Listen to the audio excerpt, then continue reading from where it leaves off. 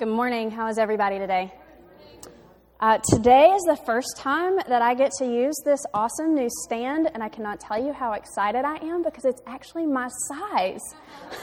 I didn't know it when I walked up and I sat down. I was like, oh, I don't have to reach way up here to try to read or do something with it, so I'm super excited. However, the earpiece is apparently not my size, and Mark has gigantic ears, so we have tested it a little differently because I could not get it small enough to fit me. So I think we're good as far as the mic is concerned.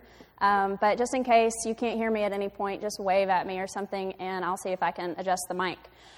Before I forget, Kidmo, you can go. So if you are new to Journey and you have a kid from kindergarten to 5th grade, we have a child's area that they do teaching in there, and you're welcome to accompany your child if you want to see the space. Somebody out there can help you.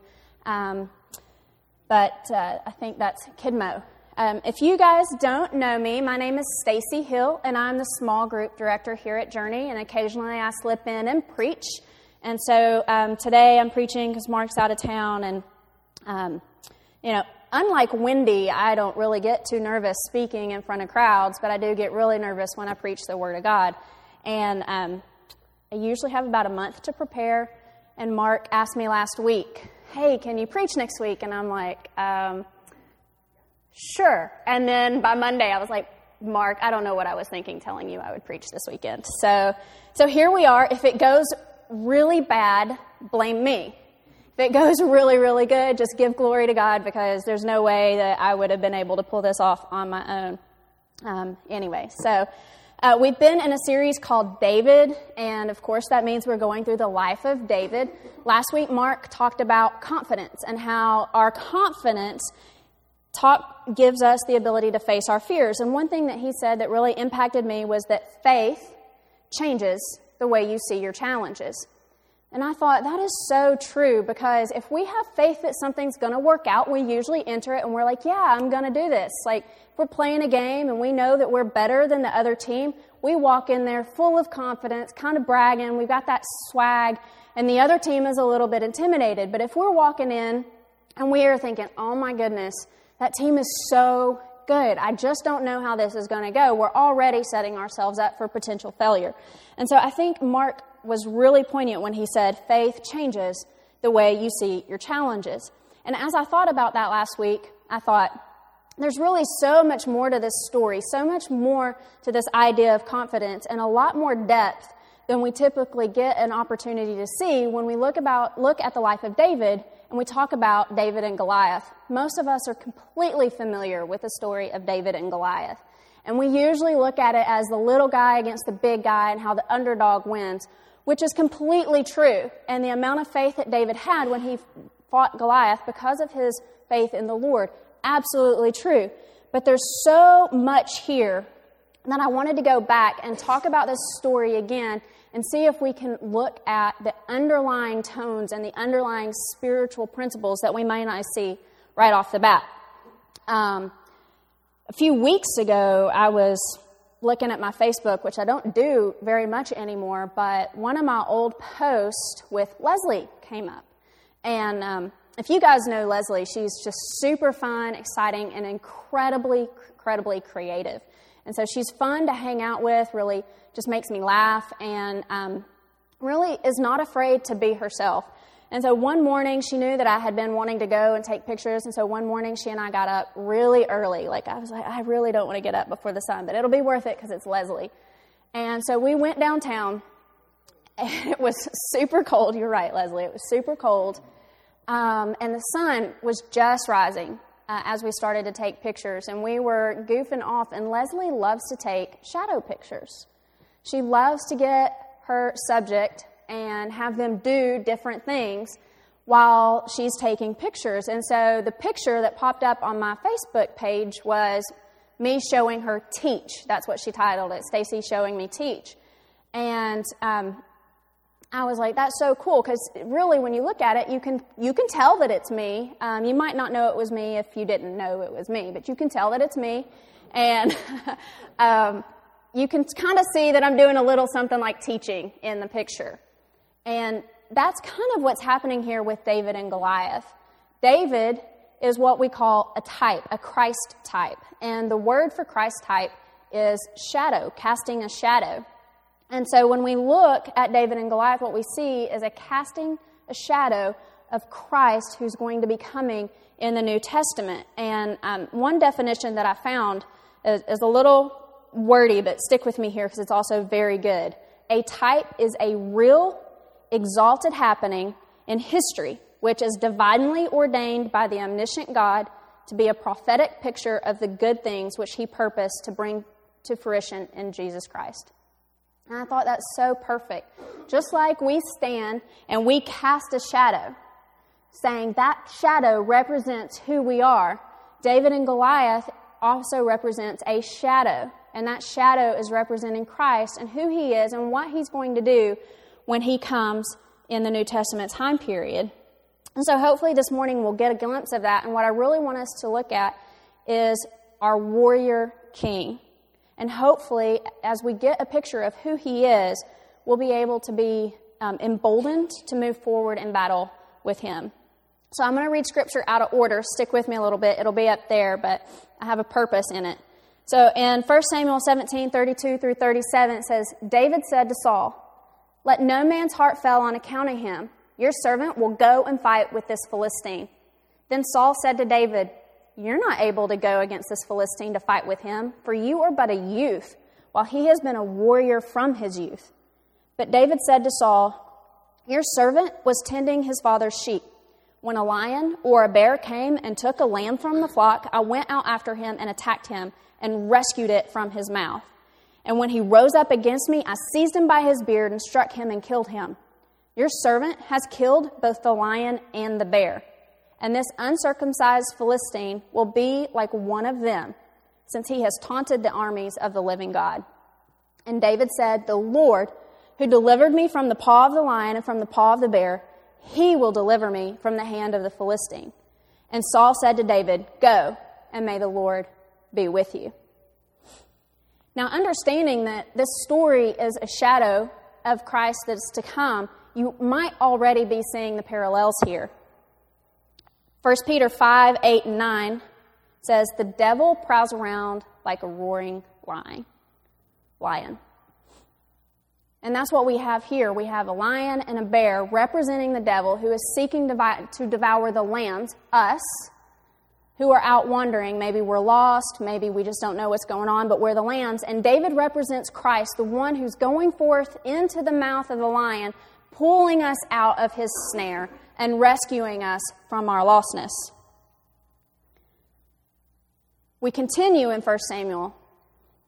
"He stood and shouted to the ranks of Israel," this is talking about Goliath now, "Why do you come out and draw up in battle array? Am I not the Philistine and you servants of Saul? Choose a man for yourselves and let him come down to me. If he is able to fight with me and kill me, then we will become your servants. But if I prevail against him and kill him, then you shall become our servants and serve us." Again the Philistine said, "I defy the ranks of Israel this day. Give me a man that we may fight together." When Saul and all Israel heard these words of the Philistine, they were dismayed and greatly afraid. Then David said to the Philistine, "You come to me with a sword, a spear, and a javelin. But I come to you in the name of the Lord of hosts, the God of the armies of Israel, whom you have taunted. This day the Lord will deliver you into my hands, and I will strike you down and remove your head from you. And I will give the dead bodies of the army of the Philistines this day to the birds of the sky and the wild beasts of the earth, that all the earth may know that there is a God in Israel, and that all this assembly may know that the Lord does not deliver by sword or spear, for the battle is the Lord's, and he will give you into our hands." David, a youth, unsuspecting, unknowingly unknown, is not predicted to win the battle against this giant. But he has faith and he has courage, and he goes and he fights anyway. I don't know if you guys remember back sometime in the fall, there was a movie called Hacksaw Ridge about a man named Desmond Doss who has Chattanooga connections. And it's about him fighting in Okinawa and how his bravery in an unorthodox way really impacted lives around him, because he refused to go into battle bearing arms. So he served as a medic. So I want to show a little clip from that movie.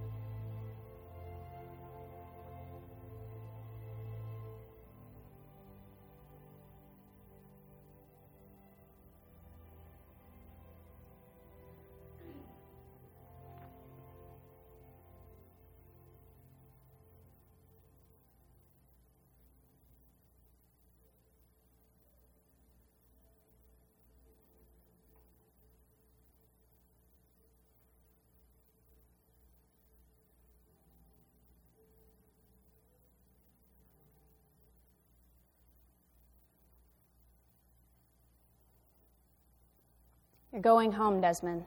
We've taken Hacksaw.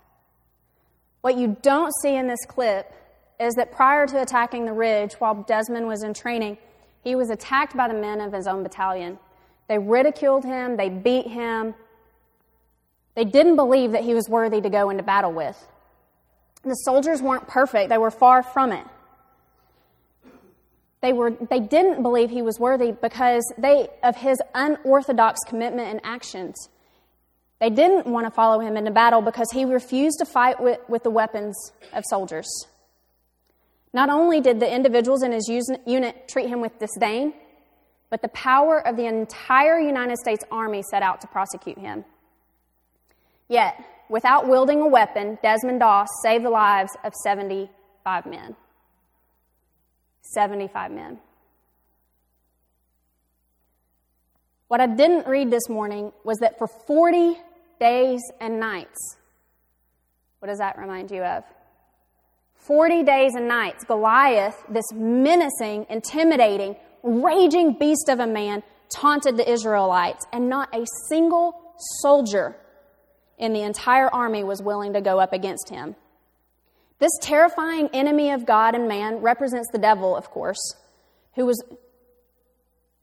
it's the devil who's seeking to bring us into captivity. That's what Goliath said, right? I'll win, you can serve us. David standing against Goliath represents Jesus standing against Satan. Goliath taunted a nation, and David boldly entered battle. Satan taunts us. And like Desmond Doss, Jesus consistently scales the ridge and pulls us to safety time and time again. Desmond saved 75 without ever picking up a gun. David, slinging stones, rescued an entire nation. And our king, our soldier, our unlikely warrior, Jesus, who by his uncommon, unexpected, and unorthodox means rescued the world. I love that moment there when he says, "You're going home, Desmond. We've taken Hacksaw." Because we can sit there and we can go. We know the battle is won because Jesus has taken the world. Jesus won that battle on the cross. And we have to have this picture of Jesus winning the battle seared into our hearts and minds, because whether we recognize it or not, whether we want to admit it or not, we live in a daily, ongoing battle. In a battlefield with active minds just waiting to be stepped on. And knowing Christ as our warrior drives us to dependence on Him. Just like when David stepped on that battlefield to face Goliath, his dependence was on the Lord. And our battles are different for each and every one of us, but they all have the same theme or themes running under them. So today I'm going to take a look at 3 types of battles we face, and then I'm going to look at some of the ways we can fight those battles, because it's imperative, knowing that we are in battle, what we're facing, and how to fight. One of the first battles that we fight is a battle against Satan. Corinthians 4:4 says, the God of this world, 2 Corinthians 4:4 says, the God of this world has blinded the minds of the unbelieving. Satan is ruling right now, and we cannot deny that he is ruling. But he has blinded the minds of the unbelieving. We're very familiar with Ephesians 6. Says, stand firm against the schemes of the devil, for the struggle is not against flesh and blood, but against the rulers, against the powers, against the forces of this dark world, against the spiritual forces of wickedness in the heavenly places. It doesn't matter what battle you're facing right now. There is an underlying tone that Satan is behind it, and we have to be armed and ready to engage. But not only do we face Satan as someone who is attempting to attack us, but we also fight the world. How many of you just wake up ready to go?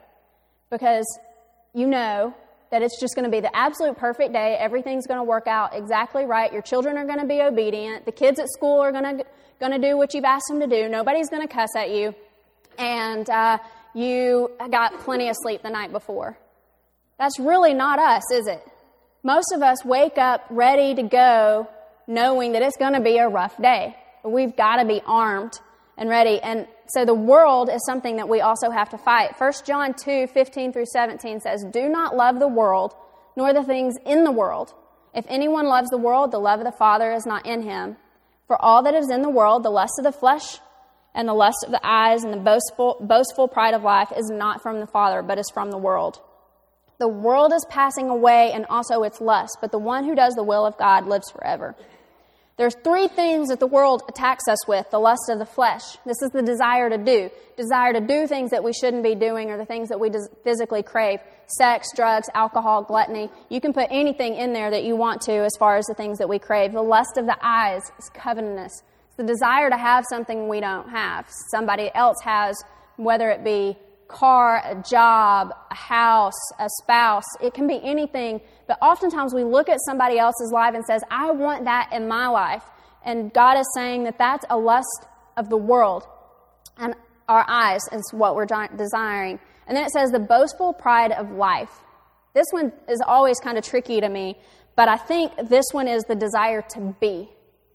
To be better than we are, to be better than someone else, to make ourselves more valued than someone else, rather than choosing to make them more valuable than ourselves. And oftentimes, the things of this world are not really all that bad. It's okay. It's natural to have some of those cravings like eating, okay? It's natural to crave being with someone you love. The problem is we often pursue them in the wrong ways. The third thing that we often battle against is a battle against our flesh. And this is extended from above. And the battle of the world assaults our internal sin nature.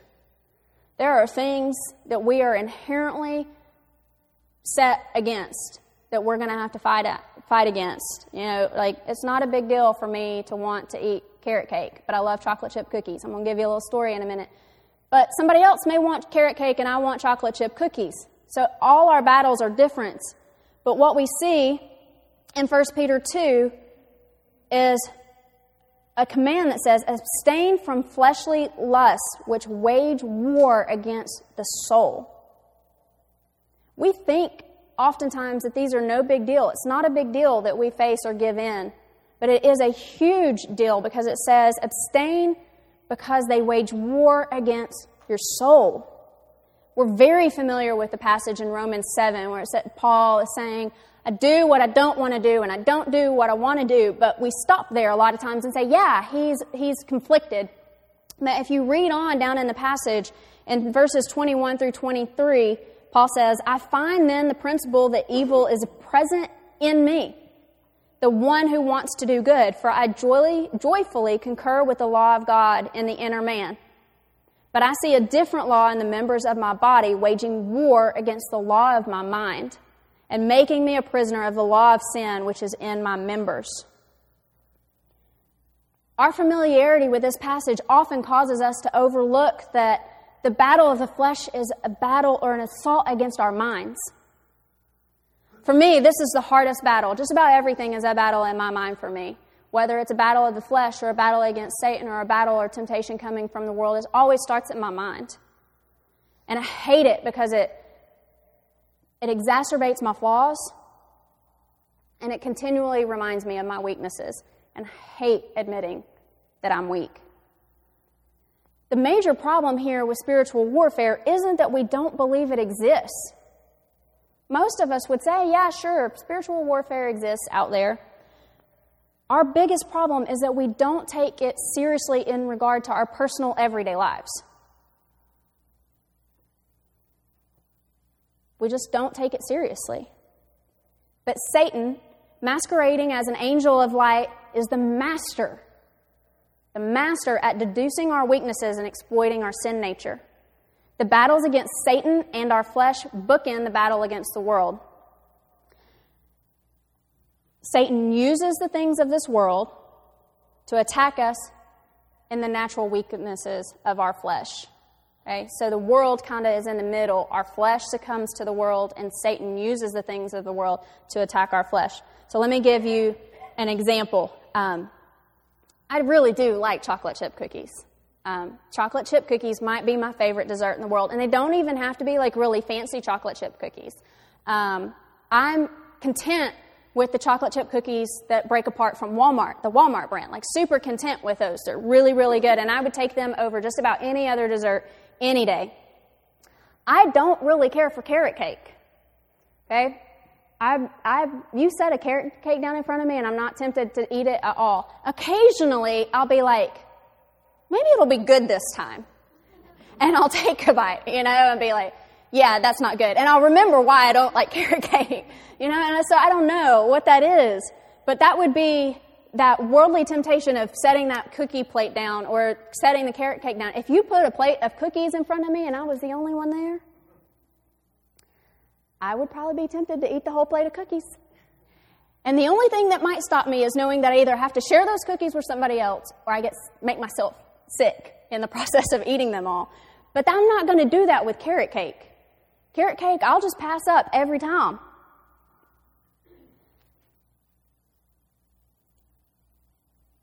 But our battles aren't usually about cookies, are they? Our battles typically are way much more difficult than that. Maybe it's addiction, rejection, loss of a job, ... Put your own battle in there. I know a lot of you, and I know what some of your battles are, but I don't know everybody. And chances are, even if I know you and I think I know what your battle is, you've got a battle that you're not telling anybody about. That's just the way it works. But here's the best thing about fighting battles. We can train ourselves in battle for war. And not only can we be trained, but our training can give us hope because we have weapons that are not common, that are unorthodox, that are unusual and unexpected. And we have weapons that are divinely powerful to fight. Most of you know that I like to run and train, and Herman likes to run and train. And right now the NBA finals are going on, right? Like the Warriors are playing. And I'm not a huge NBA fan, but watching the Warriors play is really quite astounding.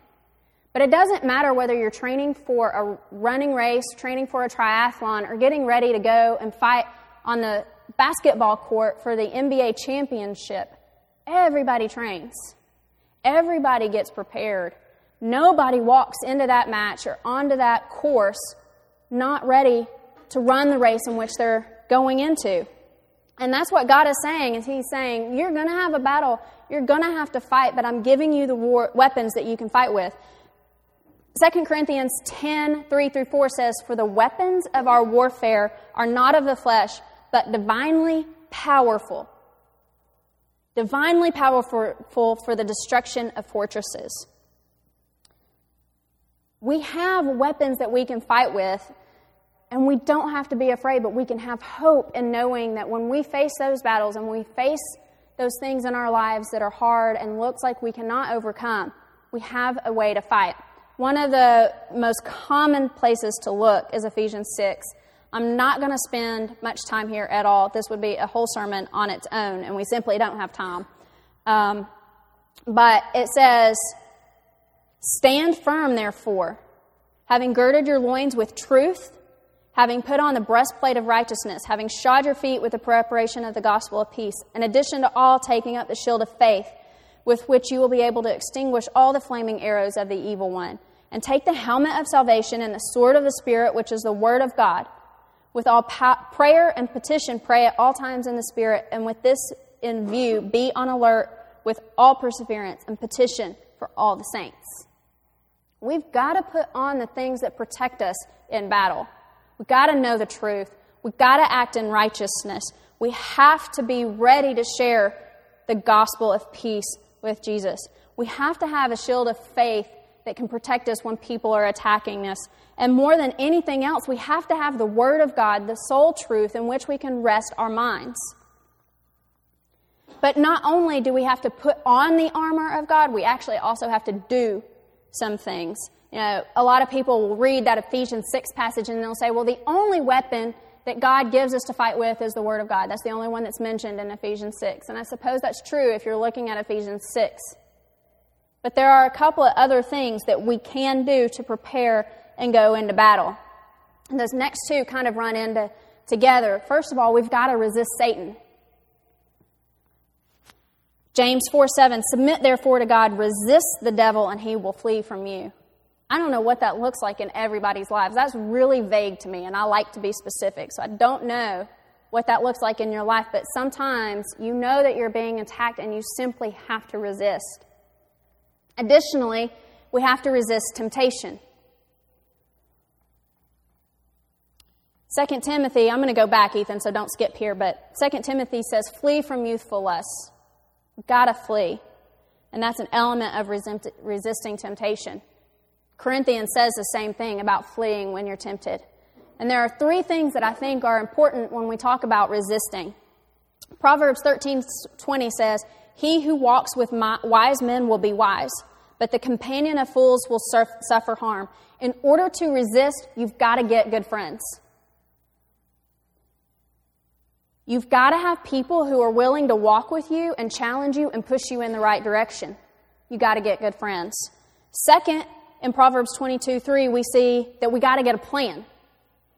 The prudent sees the evil and hides himself, but the naive go on and are punished for it. You know the battle that you're facing. You know the places where you're tempted and weak. You know what's coming up in your life. You've got to have a plan. You've got to see the evil ahead of you. You've got to prepare for the evil ahead of you. You've got to have a plan around that, whatever that looks like. Porn is a real easy one to talk about, right? Like, if you know that you're addicted to porn on the computer, then put your computer in a living room so everybody can see that you're on it, and there's even software that helps you watch the sites, right? Like, that's an easy plan of attack for something where you know you might fail. Finally, it says, flee from youthful lusts and pursue righteousness, faith, love, and peace with those who call on the Lord from a pure heart. You've got to get good friends. You've got to get a plan. And then sometimes you simply got to get out. Sometimes you're in a situation where you feel like you're ambushed and you know that failure is imminent. And Jesus says it's okay to run away. You probably cannot run away forever. I don't think you can always run away. But there are times when you're in that moment where it says, get out, flee. Finally, or fourth thing that we can talk about is renewing our minds. We saw above in the battle that the attack on our minds is a huge part of our struggle in the battle of our flesh. Romans 12, 1-2 says, be transformed by the renewing of your mind. We all know that. Here's the thing. I think every battle starts here. I think every battle starts in our mind. Now, I've already admitted this tends to be my weaknesses, so, maybe I could be wrong about that. But for me, every battle starts here. It starts with what we're thinking about. Because what we think about determines what we believe. And what we believe determines how we behave. And in order to battle right, we have to believe right. In order to believe right, we have to think right. And the only 100% trustworthy thing to think on is the Word of God. There's a lot of truth in this world. There's a lot of truth in this world that doesn't matter. But when it comes to fighting the battles that we face every day, this right here, the Word of God, is the only thing that we can trust 100% of the time. It will never lead us wrong. It will never lead us astray. I love Philippians 4. I learned this when I was teaching camp, and one of the guys called it thorple. Okay, it's a weird word. But in Philippians it says, whatever is true, whatever is honorable, whatever is right, whatever is pure, lovely, and excellent, think upon these things.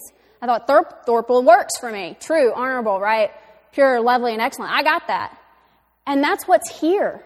Everything that is true and honorable and right and pure and lovely and excellent is right here. So when you're fighting that battle in your mind and you don't know where to turn, just open the Word. And since we're in David, if you really don't know where to go to the Psalms. One of the men that we know fought many battles of his life, both physical and mental and emotional, sin temptations. The Psalms will speak to you in those times when you really are fighting for the battle in your mind. The fifth thing that we can do is obey. I think obedience is where we execute our training. 2 Corinthians 10:5 says, take every thought captive to the obedience of Christ. The battle in our mind moves us toward obedience. But even this drive toward obedience is God's work within us.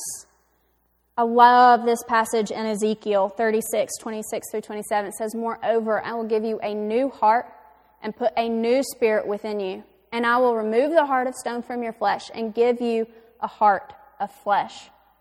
I will put my spirit within you and cause you to walk in my statutes.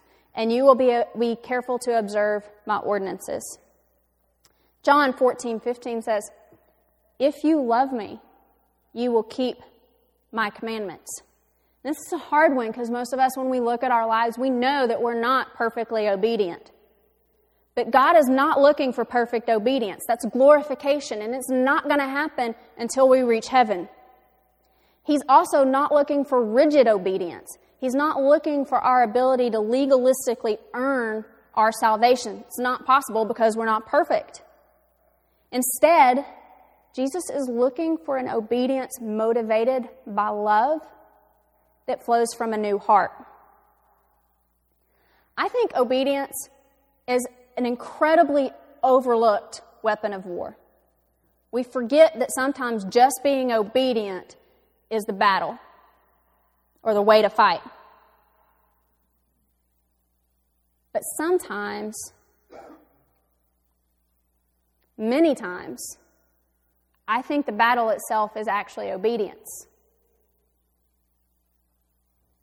It's incredibly difficult to move forward into battle when everything within us is screaming and rebelling against it and wants something else.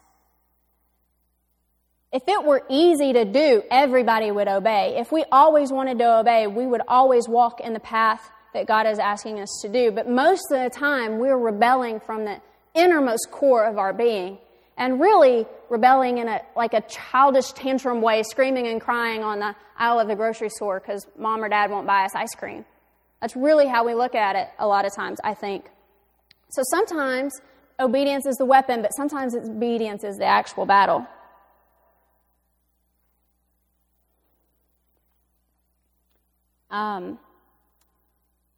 This clip that I'm about to show is actually in between the two pieces of the clip I showed you earlier. So Desmond Doss saved the 75, and then you see them bringing him his Bible at the end. This clip goes in between there.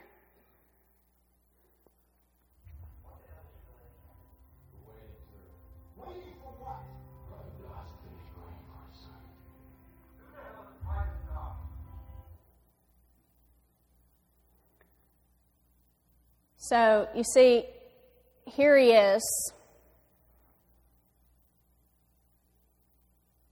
standing in front of an army of men, and they're just waiting for him while he stands there and prays.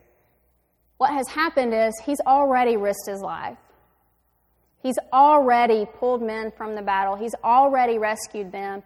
And the rest of the military knows it. The rest of the unit says, that man showed more faith, more courage than any of us in this battle, risking his life time and again without even wielding a weapon. And they're not going back into battle without him. And you see the commander there, who is this guy? Why aren't you making a move towards this battle? And they say, we're not going without him.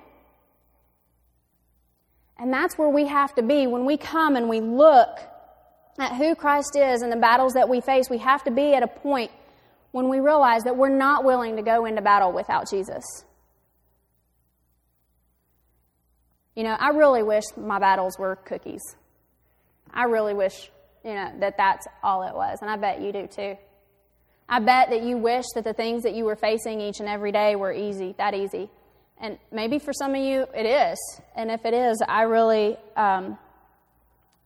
I'm thankful for that. But that's not the case. Most of our battles have huge implications for our bodies, our minds, and our relationships, including our relationship with God. Most of us are standing at the bottom of the ridge, and we know that we have to climb it and fight. And not only do we know that we have to scale the ridge, we know that when we get to the top, it's going to be scary. It's going to be bloody, and the risks are great.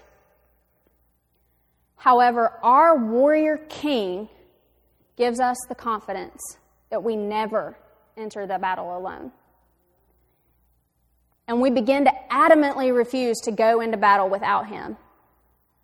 Perhaps the most amazing thing is that he always, always, always goes into battle for us, regardless of the circumstances. It didn't matter to Desmond that his fellow army men ridiculed him, brutalized him, didn't trust him. It didn't matter. He still went into battle for him. And when he could have climbed down that ridge and saved himself and not worried about individual injury, he stayed and went back time and time again. And that's what Jesus does for us. He fights for us all the time. When we're that wandering lamb who has either wandered off on our own, or maybe we are staying with the flock and have just been attacked among the flock. Jesus, like David, still comes to us, pries open the lion's mouth, and pulls us from his snare.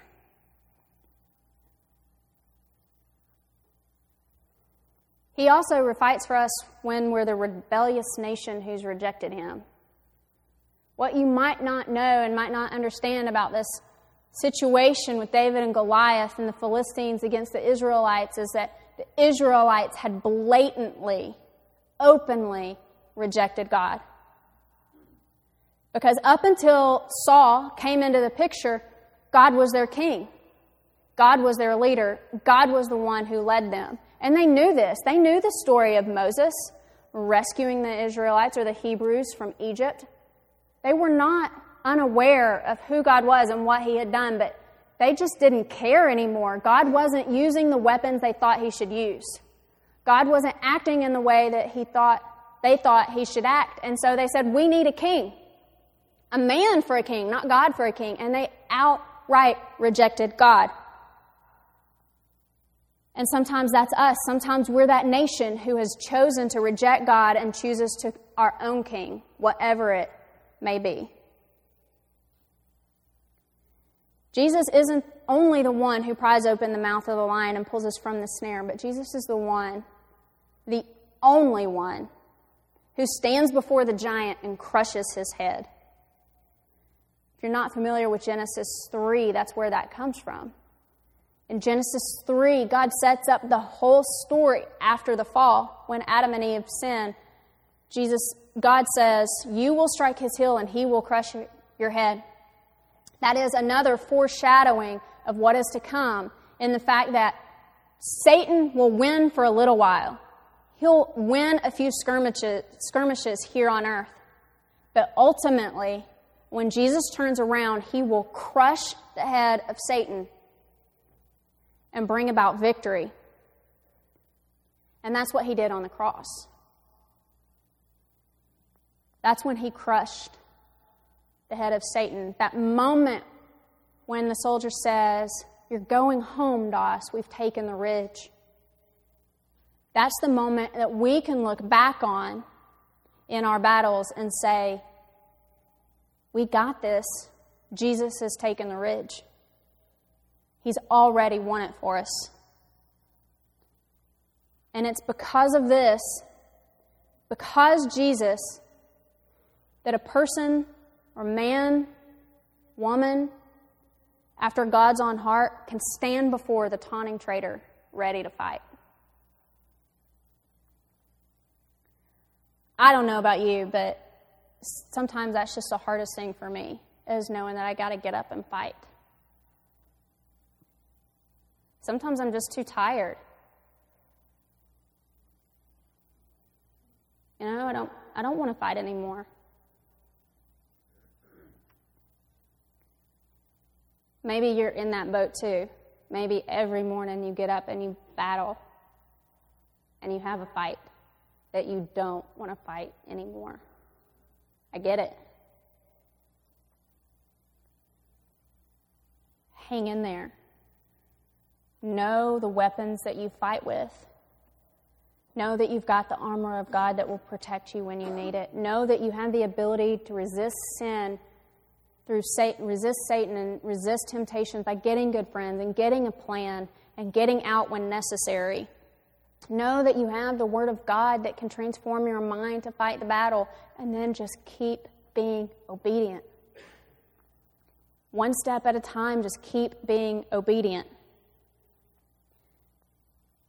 And then if you need somebody to tangibly walk alongside of you in that battle, you can probably look around. I will tell you that the people here at Journey are some of the best people I have ever been around in my entire life. I can tell you I wouldn't be here if it weren't for the people here at Journey. So if you're new here and you're not connected and you're fighting a battle and you need somebody to walk with you, let us know. I don't think Mark or Scott are here this morning, but David is here and I'm here, and we've got others here that are willing to walk alongside of you. Just talk to somebody. We'll fight with you.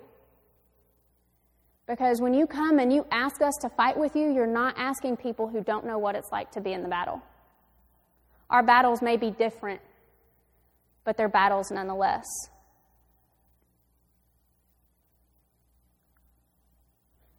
If you happen to be a lucky one who's not fighting a big battle right now, look around. Chances are the person sitting next to you, in front of you, behind you, or maybe the person that you work with tomorrow at work. Chances are somebody around you is fighting a battle.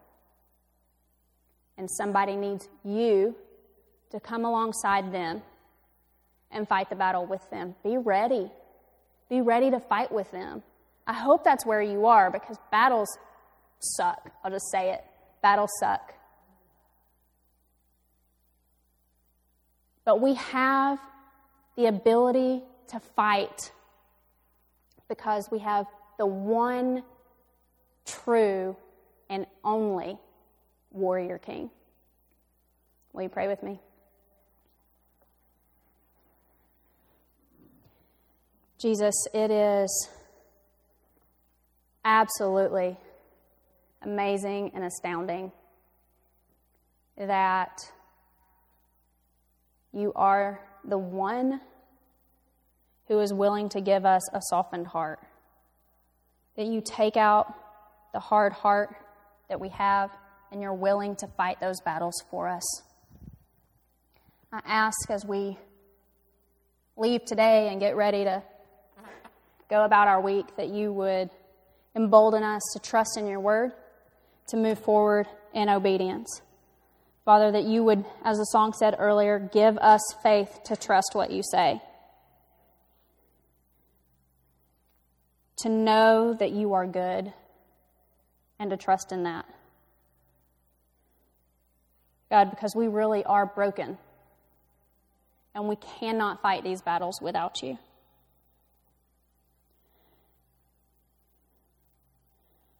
God, I am so thankful that no matter what battle I'm facing and the battles around me that my friends and family face, that you will hear us, that we have nothing to fear, and that you go forward crushing the head of the enemy. God, help us to hold tightly to that truth and honor you in all that we do. In Jesus' name, amen.